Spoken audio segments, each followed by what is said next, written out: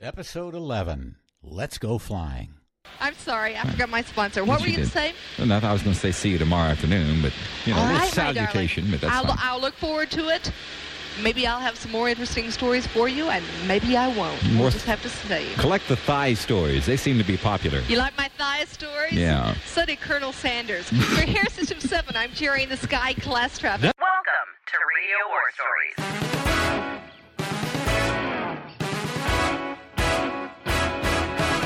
In every episode, hosts Dave Jagger and Don Nelson reach into their arsenal of decades of radio experience to entertain you with their most amusing, enthralling, and interesting stories. Suit up and get ready for today's episode.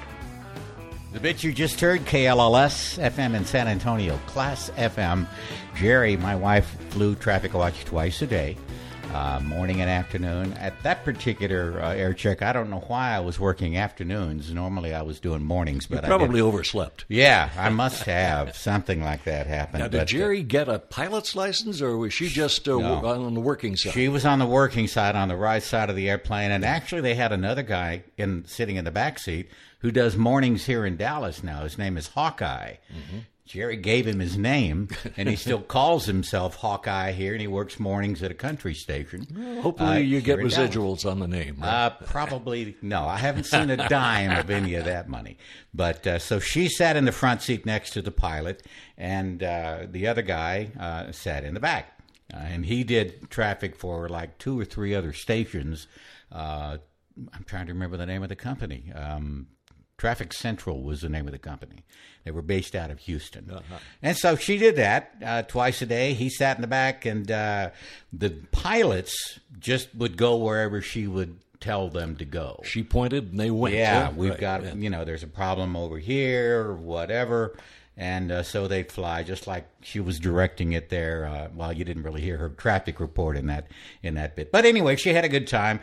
Was a little nervous about flying on occasion, and sometimes the pilots would get so bored between their broadcasts, they're just flying around in circles and circling over an accident, that they'd start just doing maneuvers in the airplane. They'd do stalls. Oh, great. Without telling anybody else in the airplane. It's a real confidence builder if you're not a pilot, right? Exactly. So Speaking of being a pilot, hey, you got a license. I got a license. Tell me about your license, man. Your stories were so much better than mine, as usual. But I will briefly go into what happened to me. When we moved from Victoria and KVIC and went back to San Antonio to work at KLLS, Class FM, so I'm back in my hometown and I'm on the air. And we were both very excited. Jerry loved San Antonio. Our kids were very young. As a matter of fact, we still owned our house in Victoria when our second daughter was born, but we were living in San Antonio as I worked at Class FM, an adult contemporary station. But the program director at the time, the guy who hired me, was a guy by the name of Bruce Buchanan, another one of these George Johns mentored program directors. Got it. And so he had just finished getting his pilot's license and was always you need to go, flying with me. And so I said, all right, fine. So one Saturday morning, now he flew nice airplanes. He flew Beechcrafts. He was flying a Beechcraft Sundowner, which is a single engine. They're all single engine, but really nice inside and a little more expensive to rent.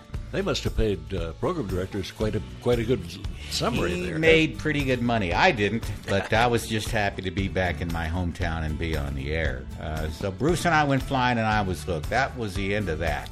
Got his license, said, come on, let's go flying. He took me up at night. We flew over to some small strip somewhere, and he did his night landings. As you know, as a pilot, you have to get your night landings in every 90 days. And since I'd always been interested in aviation, I jumped at the chance, and Jerry actually hooked me up with my first few lessons. She paid for the plane and the pilot, the instructor, one of the guys that she flew with, to be my guys, and gave it to me as a Father's Day gift, I think. Ah, sweet. Got you hooked. Yeah. So I was hooked, and Jerry was still flying traffic. They hired both of us to do mornings in Grand Rapids, Michigan, and I finished up there. when I was going to some of our morning show boot camp, little conventions for morning shows and things, there was a morning show there that had 3 guys, country, and I want to say they were based in Charlotte, North Carolina, but I could be wrong. But regardless, it was a syndicated show. Now, these guys did it right. They set up their own corporation, an LLC. They owned their morning show. Jerry and I did too, and as the years progressed, most good morning shows did that anyway, and you hired an agent to do all of the money talk. But these 3 guys, one of them on the show learned how to fly. And so their corporation bought a really nice Cirrus airplane. I mean, high performance, really fast, composite, just really a nice airplane. So one of them flew, and the other 2 would sit in the other seats. But the reason they did that is because they were syndicated on so many stations in the region that it was hard for them to get to these radio stations or the cities and for promotions or marketing things or be on the air for a week or something. Do a live week from Opp, Alabama. Exactly, like that kind of thing. Exactly right. So that's why they bought this airplane through their corporation. Very smart, because the IRS, believe me, is kind of sensitive about airplanes when you buy them if you use them for business. Sure. But if you buy them through your corporation, hey, that's a pretty good deal. And that was a really smart thing. They were always in wherever they needed to be for those promotions. We're going to be on the air, like you said, in wherever in Arkansas, and we'll be here for the whole week, and everybody can come see us out at Joe Bloppo's Chevrolet dealership. We'll be out there doing the show, whatever. So they really did a nice thing. But flying became so much a part of my life. I'm jonesing for it, just talking about it right now. I really want to start flying again. My daughters don't want me to start flying again, but I certainly do. Now, your journey was even better than mine. You did use your license and your skills for a lot of not only long cross countries just for fun, but to go to other markets that you had to deal with for business, right? And of course, we both, aside from getting the bug at an early point in our careers, I was working 4 hours a day, 6 to 10 a.m. morning show. What else you going to do the rest of the day? Well, let's learn how to fly. And we had a flying club in the Quad Cities. It was actually based on the Rock River. And we had a Cessna 172, a Piper Cub, of course. Nice. And the Stinson float plane. Wow. And so we managed to get checked out in all of those. And it was a lot of fun. I did use it for business on occasion. But for the most part, it was just tooling around, looking at the cornfields in the Midwest, and having a great time. But you flew up to really cool places and landed. It doesn't exist anymore, thanks to the former mayor of Chicago who tore it up with bulldozers overnight one night, and that is Meigs Airport, which was right along the lakeshore, Lake Michigan Lakeshore, right downtown Chicago. Yeah, and that was so easy because I had to call on agencies in Chicago, and you could just jump in your little plane, head over to Meigs, drop it off, take a cab, then make some calls, go back, get on the airplane, go home. Except one day, I'm on my way tooling in, and the tower calls out, and the fog had rolled down, and Meigs shut down, so they gave me an alternate of Midway. And I was a little nervous about that, but I said, okay, let's do Midway. So they set me up for that. Then they said, that fog from Meigs has rolled right into Midway. Do you want O'Hare? Whoa! And I said, why not? So away we go. And I'm on a final to O'Hare Airport, and the tower calls out and says, Cessna 54 Yankee, can you speed up your approach? We have a 707 behind you doing S-turns, trying to slow down. Now, for a single-engine pilot to slow down a big aircraft like that, for me, that was just the ultimate. Or have them wait for you when you're on the ground and taxiing to where you park your airplane, and they're sitting there waiting for you to cross the runway or the taxiway. But yeah, the big old 707 behind you doing S-turns because you're a slow-moving Cessna in front of him. Wow, that's fun. And you took some long cross countries just for fun. You said you flew from the Quad Cities to where? To New Orleans. Of course, that was called IFR in those days. That's I Follow the River. Yeah. All I had to do was go down and keep my eye on the Mississippi. Eye on the Mississippi. And we made it. Yeah. And we got down there, and you and your wife went, right? Right, exactly. And as we are approaching New Orleans Lakefront Airport, which is on the south edge of Lake Pontchartrain, the visibility was about 10 miles. That meant we had to slow down and get down while we're out over the water. You can't see a thing. Yeah. And, I cut it back, and all of a sudden my wife says, "The motor quit." And I said, no, it's we're landing at Meg's down there. She said, "I don't see it." I said, "It's down there. It's 20 miles down." It's there. She said, "Well, then you turn the motor back on till I can see it." So I had to call the tower, and I explained the situation, and the guy in the tower says, "Yeah, we get that a lot. Just come on at your present altitude, and we'll let you do circles There you go. to get down to bleed off the altitude." Absolutely right. Now, I know we're kind of talking some foreign things. Not a lot to do with radio, but it does, because these were the things that a lot of people in radio did. I knew so many people that took flying lessons for the precise reason you said so, Don. It was primarily because I'm off the air at 10. What do I do with the rest of the day? I'll be able to do my show prep later on, but I don't have to stay in the radio station.